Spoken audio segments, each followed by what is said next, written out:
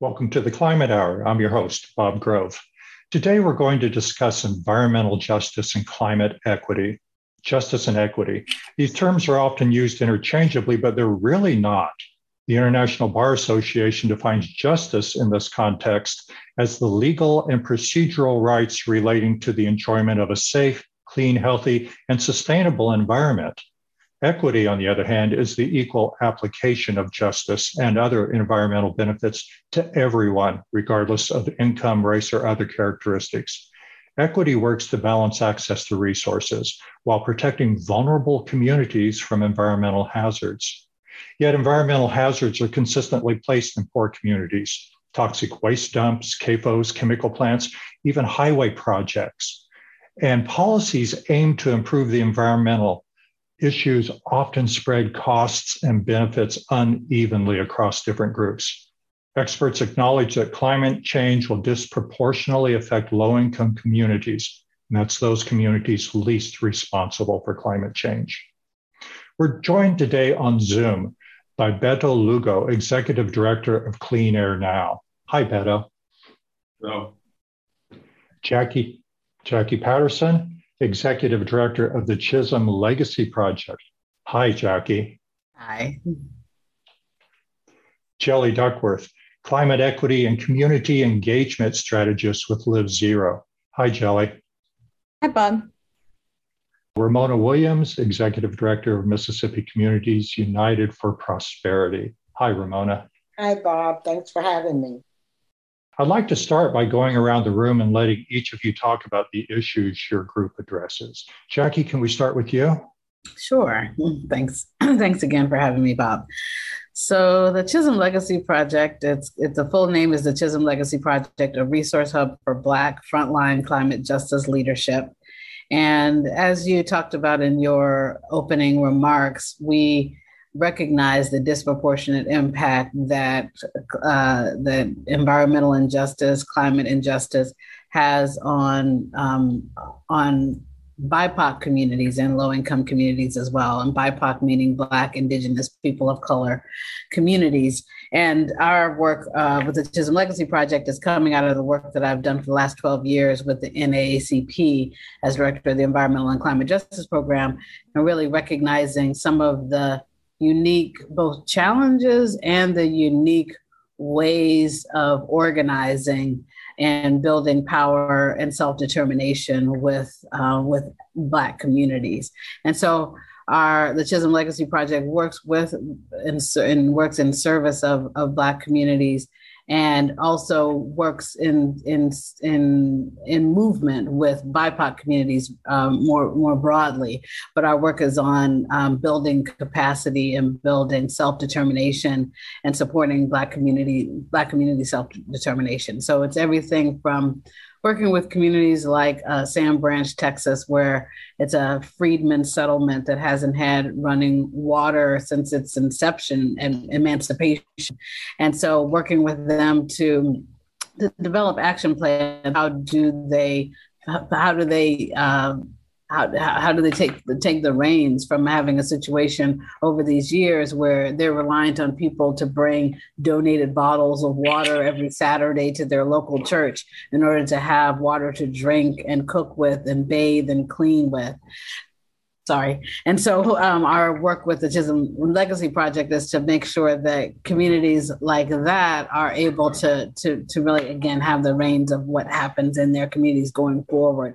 And we know that they're not alone. So we're also working with other communities that find themselves in similar circumstances. In addition, we are working with the movement, helping the broader climate justice movement to address its issues around anti-Black racism and to be able to incorporate racial justice more strongly in their broader climate justice agenda. So providing racial justice analysis, providing policies that is sensitive around racial justice issues.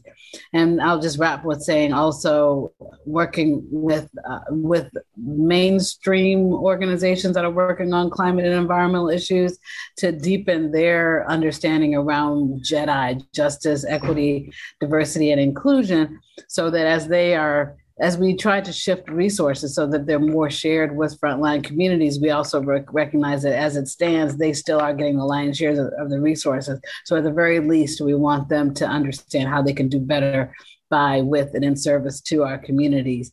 And then the fourth foci is working on Black femme leadership. So Black women and other folks who identify on the female as female, we see how so often Black femmes are holding down so much of the movement, holding down their families, holding down their organization, their communities. And as we saw in Alabama and Georgia, holding democracy in terms of, and so much on the shoulders of Black femmes. And so our work is really not to help them to work harder or work more or work better, but to help them to be held as they do the work that they do. So providing access to resources around life coaching, job coaching, executive coaching, access to respite and restoration retreats and residencies, access to healing, justice resources, and otherwise. So I'll wrap there, but that is our work in a nutshell. Thank you.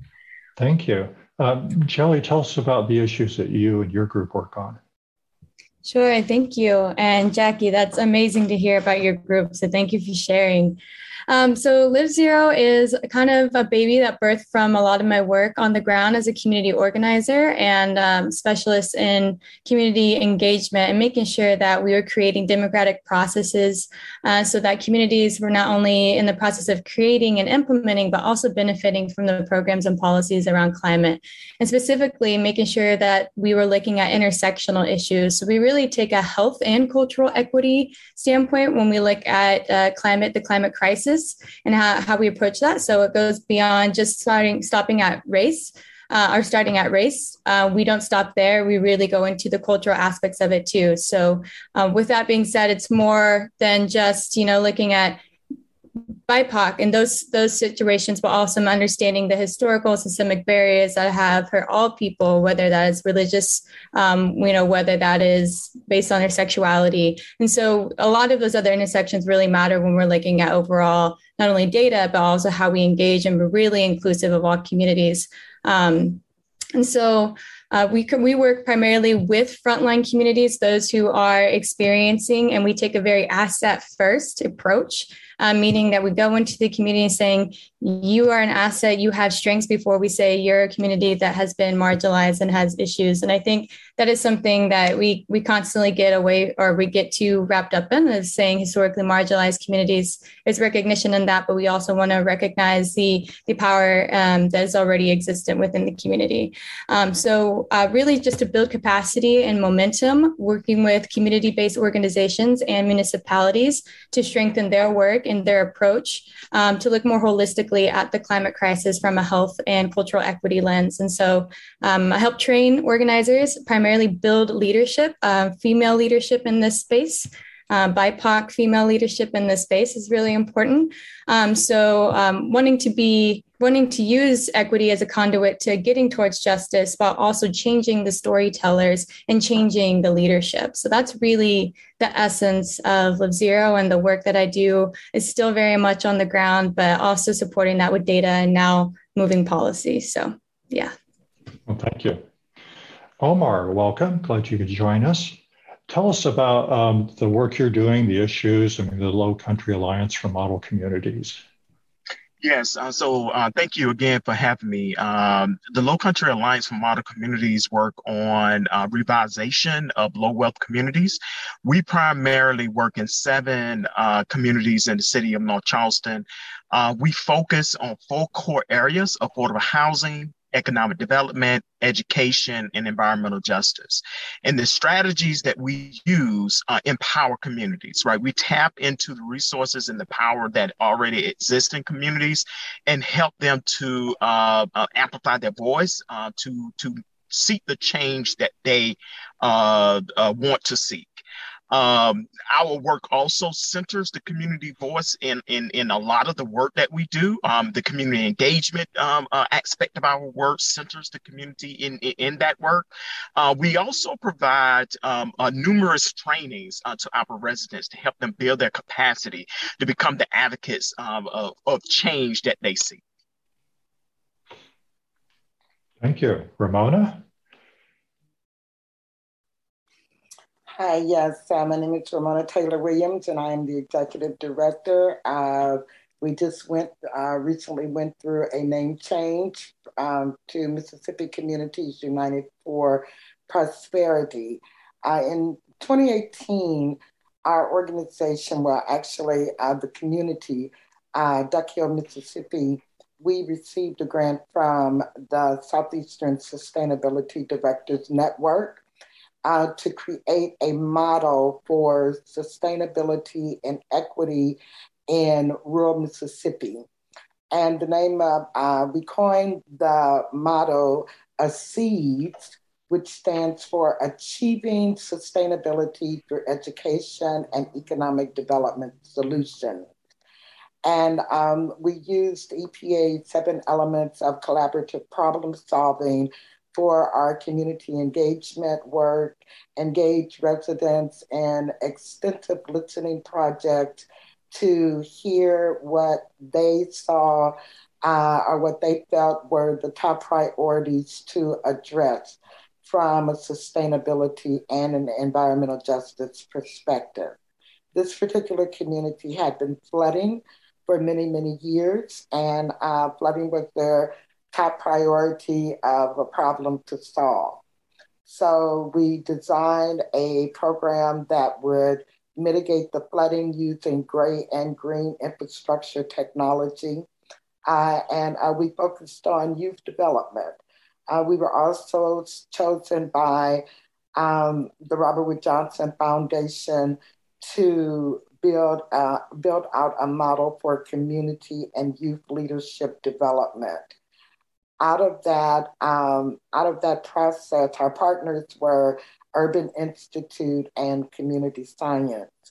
And as the fellows that participated in the Leadership Institutes represented 6 counties, which caused us to expand our work and our footprint into 6 counties versus 1 county, which is Montgomery County, which was our original name, Montgomery Citizens United for Prosperity. So our focus is centered on community organizing, educating around climate change and environmental justice. Often in small rural areas, residents do not understand that the issues that they are dealing with, like flooding, for instance, that those issues are the direct result of climate change.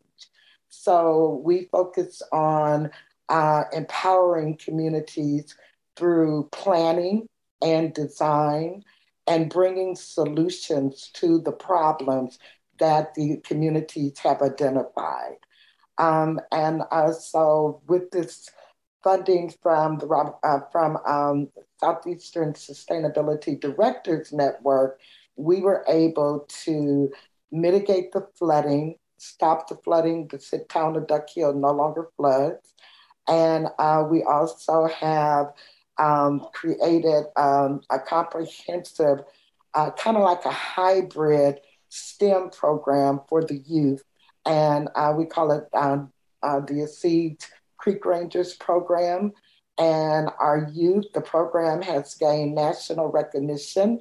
So we are now looking, and we'll be partnering with Omar to launch a year-long intensive training that will assist residents to be able to create community-driven climate assessment and vulnerability, climate assessment and resiliency plans. So we approach environmental justice and also climate justice through the lens of community and economic development. Because bottom line, poor communities, poor folks don't like being poor, and they want their communities to be healthy, thriving, and sustainable, just like all other communities and communities of affluence. So by bringing together strategic partners from across the board, planners, architects, engineers. This afternoon, I had a meeting with a park, a recreation designer, bringing all of those partners and pieces together so that we will be able to design communities in small rural areas, in particular in the Delta of Mississippi and Central Mississippi, so that we can have healthy and thriving communities. And that's kind of like what we do in a nutshell. Well, thank you.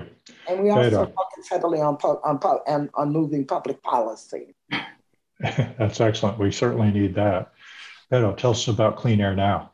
Yeah, hi. So thank you for inviting me, Bob. Clean Air Now has been around for a number of years, really a grassroots organization, started out of a neighborhood, community members concerned about their health and fossil fuel related air pollution from diesel exhaust, but also from the industrial and chemical plants nearby their home, fenced into their home.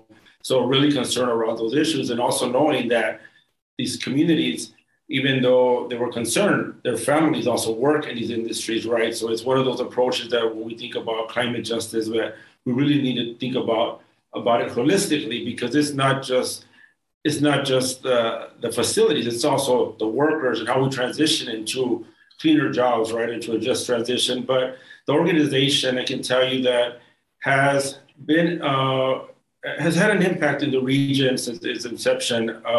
I can tell you that through the organizing that happened early on, we prompted an EPA study to look closer at some of the localized emissions. However, it wasn't a health-related study, so there's like that missed opportunity there, right, to really look at that and correlate that to any health data that would be available from maybe one of the local institutions or hospitals in the area. But I can tell you that around that time, other communities were really interested in learning more about these impacts, not just on the Kansas City, Kansas side, but also on the Missouri side. So as we move forward as an organization, our bylaws, are broader for both sides of the state line, but a lot of our focus is really in the communities of Kansas City, Kansas at the moment, fenced into industry that are being harmed on an everyday basis, right? The air quality, the air pollution that they're exposed to every day from the concentrations of heavy duty emission trucks, and then the cumulative impacts of all these other sources of pollution that they're experiencing. So really looking at it through that, and also making sure, like Omar and everyone else has mentioned, and Jelly, is that community leads, right? Community-led projects. All of our projects are designed in a way that the community is really the driver behind it, right?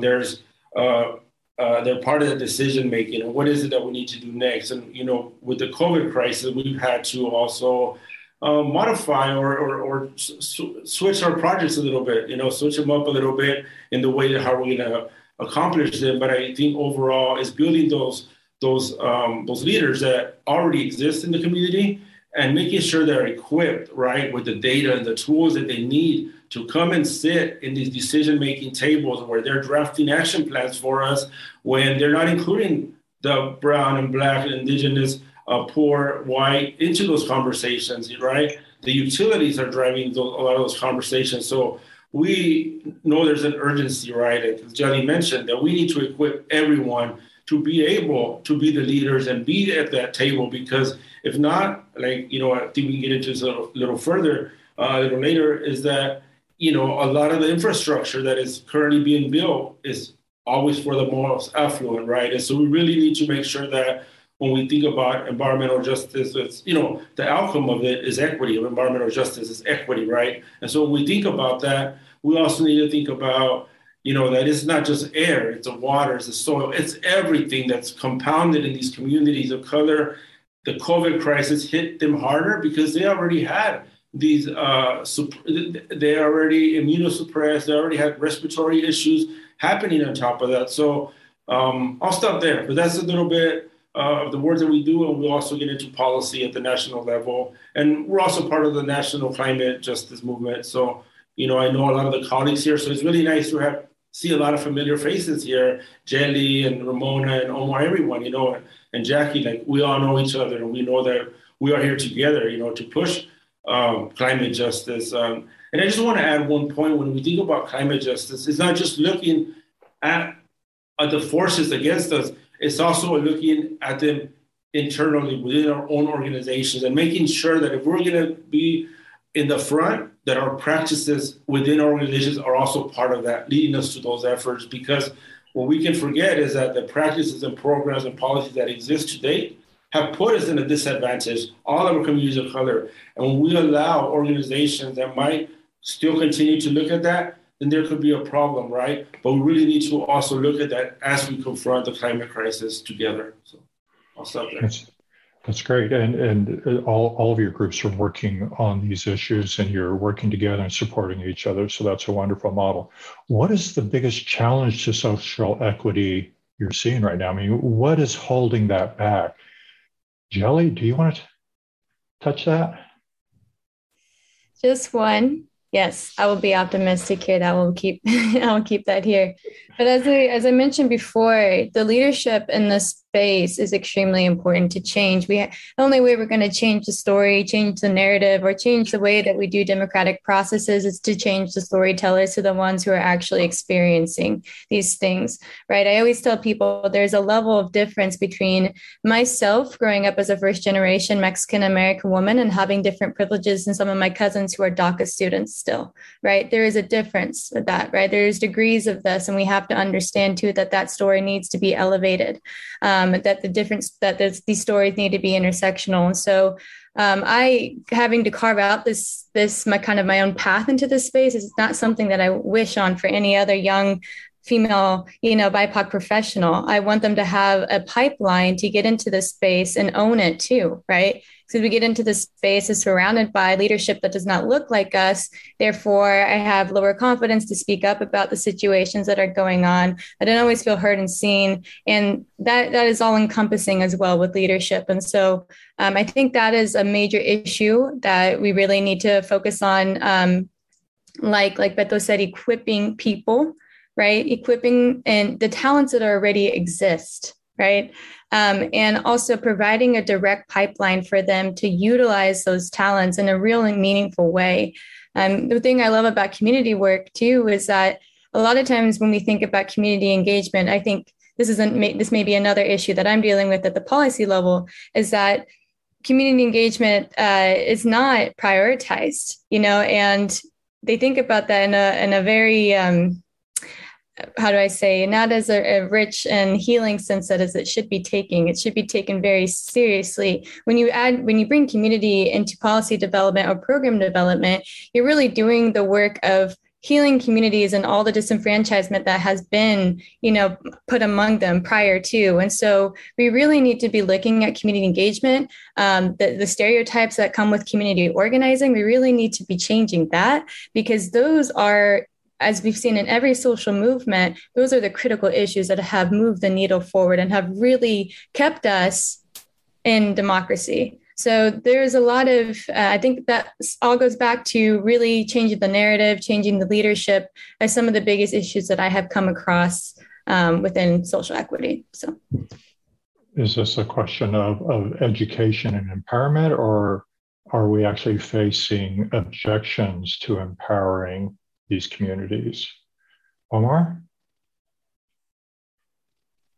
I would say it's a little bit of both, right? That those that are in power refuses to share that power. And also, I think that we are challenged to work with each other collaboratively, right? That's in the movement and outside of the movement, right? We just, I think for funding of, the funders, the philanthropic community, they fund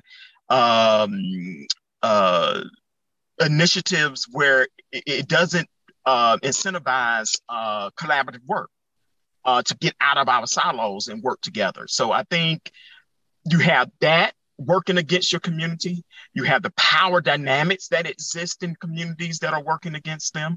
And then, like the previous speaker noted, that there's a resistance for community-led efforts, right? Communities determining their destiny. There is definitely a resistance with that. So I see all of that as challenges as we move forward in this movement, of being able to work across our differences, work across our silos, right? Work across our intersectional areas of bodies of work. And I see opportunities where communities can lead many of these conversations, right? Even within our movement, we don't come with all the answers. We do not come with all the solutions.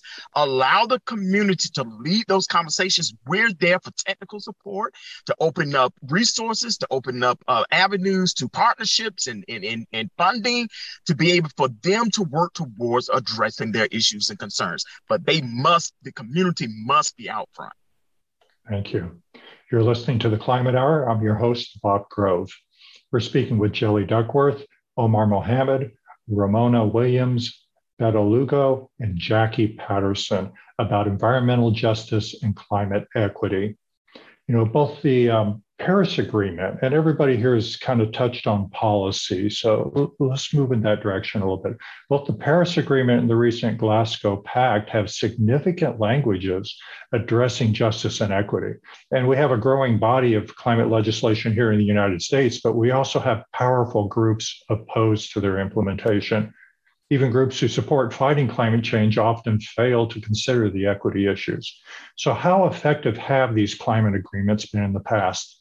And is there a better way to address equity going forward? Let's go back to Jelly on that. You're giving me loaded questions here, Bob. So I'm going to try to be brief and let everybody else touch on that, because it's a big question. Honestly, when we're looking at these new agreements and we're looking at the talk about race and equity and justice, unfortunately, these are conversations that we are just now feeling comfortable with.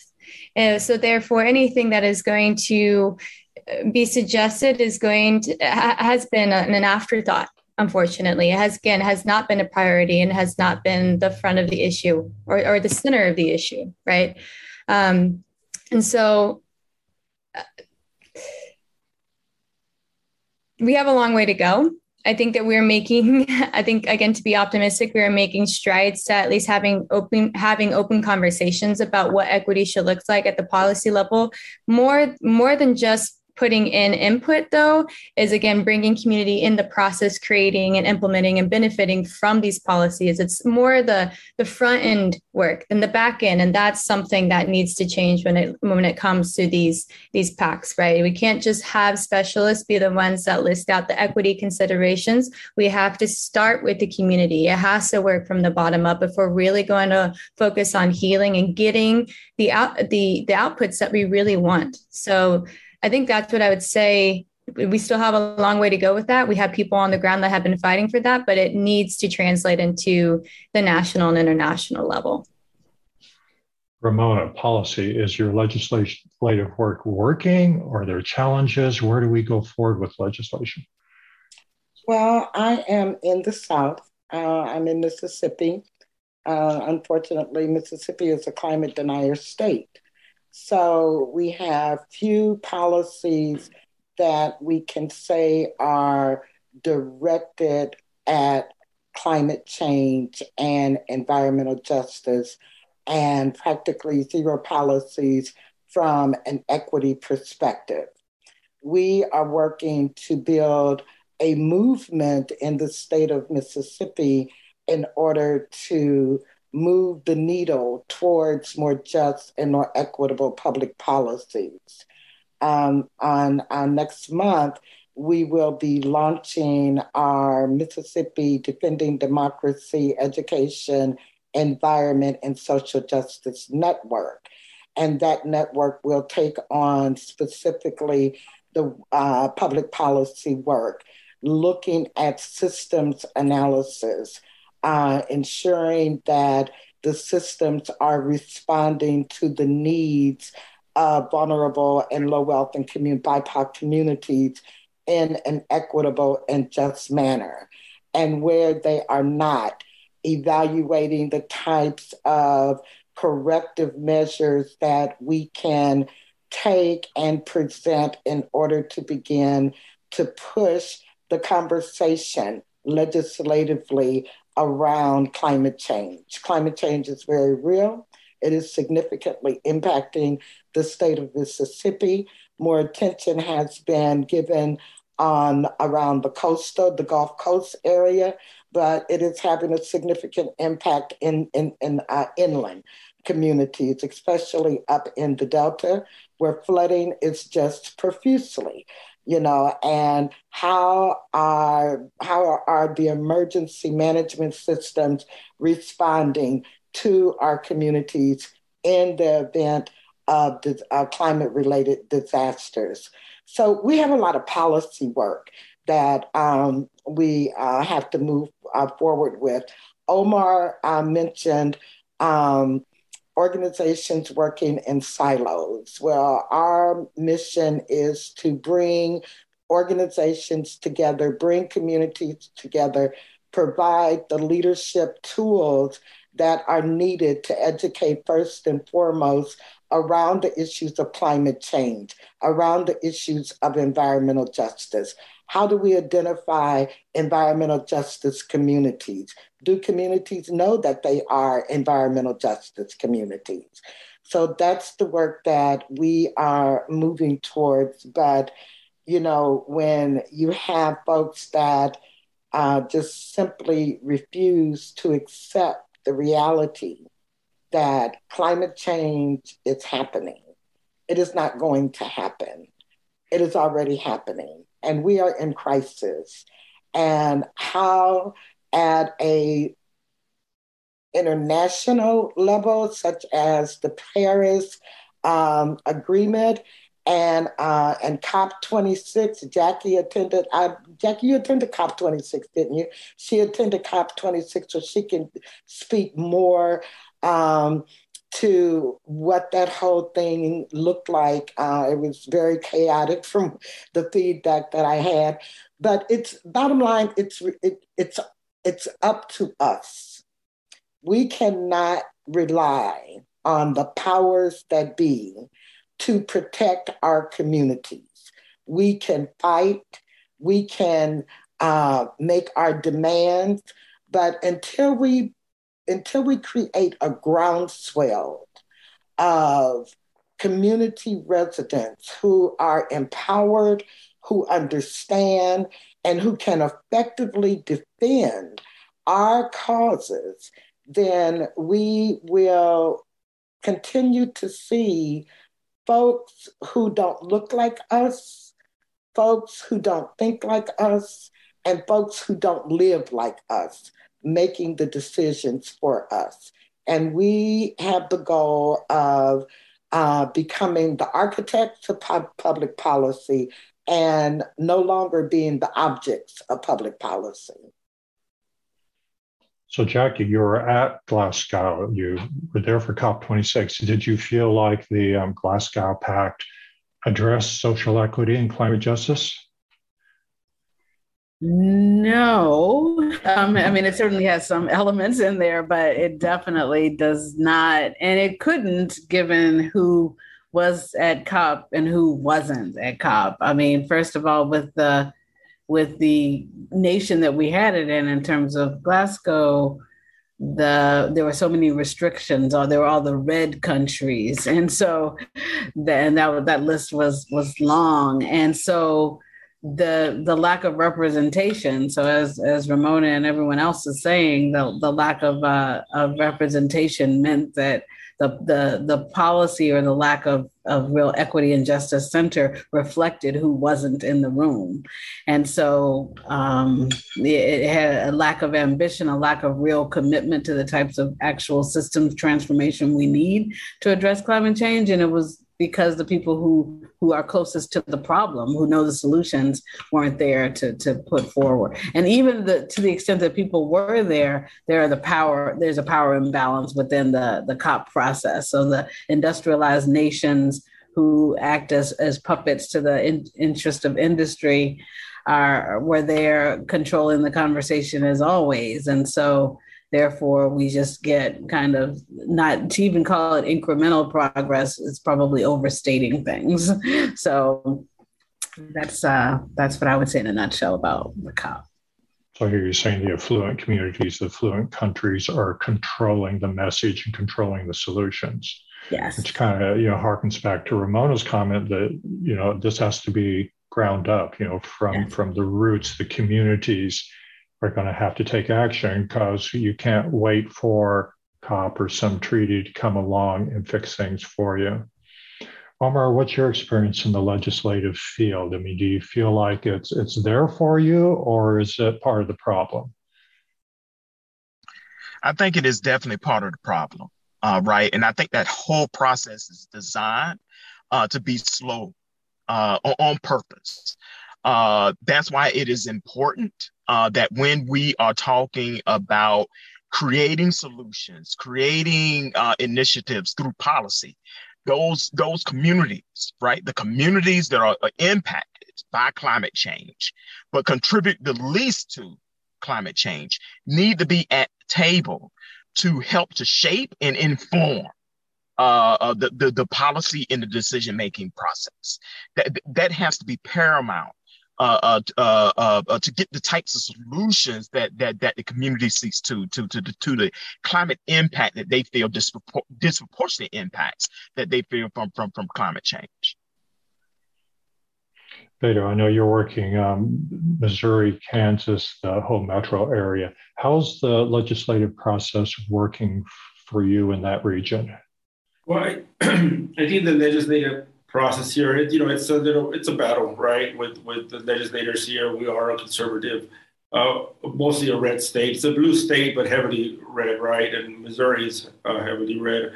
And we see in this, to reiterate what some of my colleagues said, the policies and legislations that we want to move forward, right? And that have actually, some that have even been put forward at the national level now, the talk about climate change, and there's these priorities for environmental justice communities, and there's this Justice 40 money and these overarching legislation that looks good for a big organization that has been kind of like the puppet of government to lead a lot of these policies.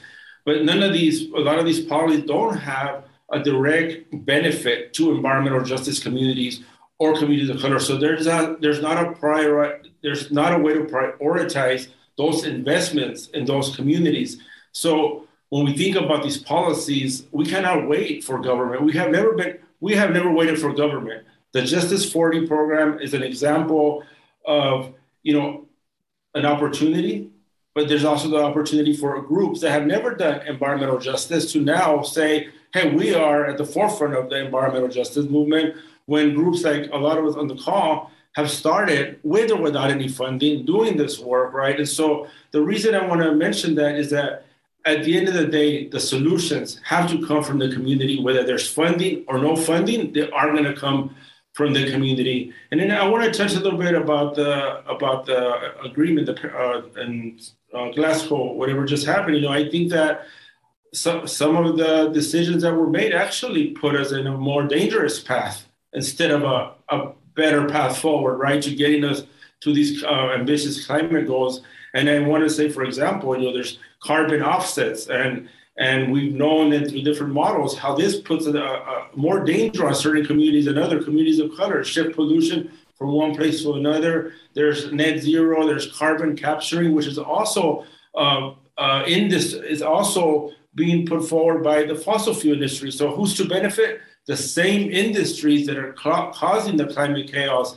And so what we see here in the local Kansas City metro area, that a lot of policies around climate action and net zero and offsets, but with no tangible targets, right? And the people that are drafting, a lot of the people behind the scenes being part of that drafting of those plans are the utilities and the gas companies, which are also part of the problem. So until we can be able to remove them from those conversations, we need them there, right? Because they need to move forward with, just transition green or solar farms, or move to a greener energy. But what I'm saying is that until we move them to the majority of us that are there, they are going to be an obstacle to the work that we are doing, and they have been. And I think one other thing I wanted to touch on is also the investment again. Like I said, there's all this money destined for a lot of EJ communities. However, we already know that local government and local NPOs are lining up to get that money. And guess where they're going to prioritize where wealth already exists, where they can put a charging station with no issues because they know that a person that lives around the corner has an electric car that might benefit from it. They're not thinking about the poor communities where we have been advocating for no emissions from as many facilities as possible and putting those resources there where they need it the most. They need the transportation because we haven't invested in those communities either with public transportation.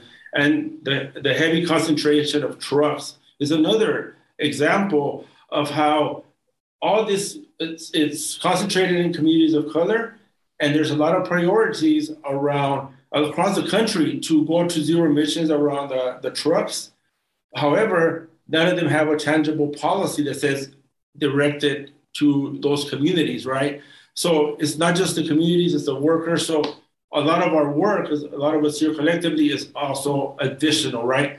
Identifying those other policies that we can put in place to make sure that we're not just offsetting pollution because we are still depending on a power plant in the same neighborhood, that we're able to look at it holistically and tackle it all at once. So I'll stop there.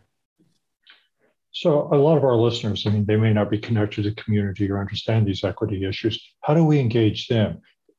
Speaking to our listeners, what would you tell them they need to do and can do to make a difference? Jackie, do you want to start? Sure. Super briefly, I'll say, so everyone has something that they can bring, and I know that you have a lot of different listeners in different places doing with different capacities. And so whether it can be as small as just starting a conversation at dinner, where we're raising awareness and starting the dialogue about what it really means to affect the changes that we need in this world. It can go to putting oneself in service to frontline communities. So if you have an EJ organization in your community that you can volunteer with or support in some way, or if you can, we're in this virtual world now, so you don't have to be physically present with someone to support them.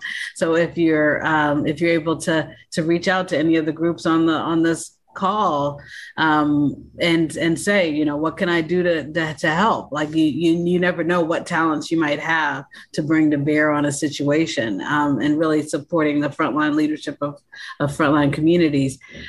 Starting to think about one's spending choices. Some of these companies that are doing the most harm, they stay in business because we support them. The economy supports them. So we need to start really thinking about that type of spending, and how what we're investing in. So everything from thinking about how do we, if you have options to buy energy through clean energy sources, or even, so again, from each according to their abilities. But those are a few things to think about. Certainly joining one's local group, joining a group virtually and putting oneself in service to it, starting a conversation, whether it's at dinner or in your workplace conversations, or on social media, sparking some thoughts on social media, starting to read some of the work that's happening in frontline communities and what's happening with communities to really get oneself educated. So even as you're sparking those conversations and inspiring others to take action, you're doing it from a place of kind of some degree of understanding of what's happening in communities. Those are just a few suggestions off the top of my head. Thank you. Ramona, being in a climate denier state, how do you engage your communities and perhaps the politicians to, work on these issues? We engage through storytelling, telling the story, educating, bringing elected officials into the conversation. empowering residents through leadership development so that they will be able to meaningfully engage and tell their story. So we use the power of storytelling a great deal.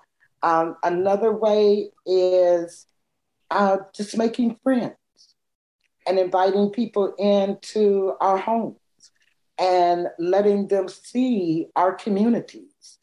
So many people, I mean, as you well know, Bob, you've been in this space for a number of years, and the environmental space has been predominantly white space, right?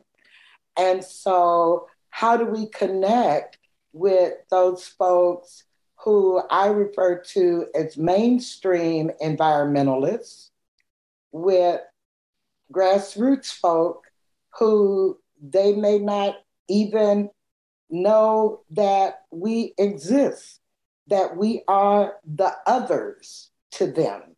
So bringing and sharing our story, inviting folks into our communities, letting them understand that we want the same quality of life in our communities as everybody else wants. We don't want carbon emissions and black carbon breathing in because we have tractor trailers that are running 24/7 in our communities hauling timber, right? So what can we do in order to remediate some of this burden? As I believe Omar and Beto said, those communities that are bearing the brunt of climate change, we're not contributors to the climate change. So I think that's still something that we are all trying to think through. How do we get folks who would otherwise not give our communities a thought, but how do we put us on their mind? And when we get on their minds, then we will see them standing in solidarity with us and saying, we want justice. Well, hopefully this broadcast will put all of you on everyone's minds and we can stand in solidarity. I want to thank our guests for joining us today. Where can our listeners to go to learn more about your work? Ramona? We are in the process of developing our new website. Hopefully it's going to launch by the end of February, but you can always reach out to me directly at rft, as in Todd Taylor, Williams at gmail.com. And my phone number is area code 314-363-5229. And we are more than happy to hear from you. You're a braver woman than I am. I would never give my phone number out on the air. Omar, where can people reach you? Where can they learn about your group? Yes, at our website, www.lam, as in Mike, C, N as in Nancy, C.org. Thank you. Beto? Yeah, so you can reach us at my email, betomtz.lugo@gmail.com or at info@cankc.org, and our website is cankc.org. So my email, cankc.org, is fine as well. Thank you. Jackie, where can people reach you and your group? Thank you. So our website is the ChisholmLegacyProject.org. So just www.thechisholmlegacyproject.org. You can read about us there, and you can also sign up for more information, and the email will go straight to us all, and we'll get back to you for sure. Thank you. Thank you. Jelly? Yeah, you can visit our website at www.livzero, and that's LIVZERO.com, or find me on LinkedIn so we can connect. Thank you. And thank you to our listeners. We welcome your questions and feedback. You can learn more about the Climate Hour podcast at climategkc.org. That's climategkc.org. This is the Climate Hour. I'm your host, Bob Grove.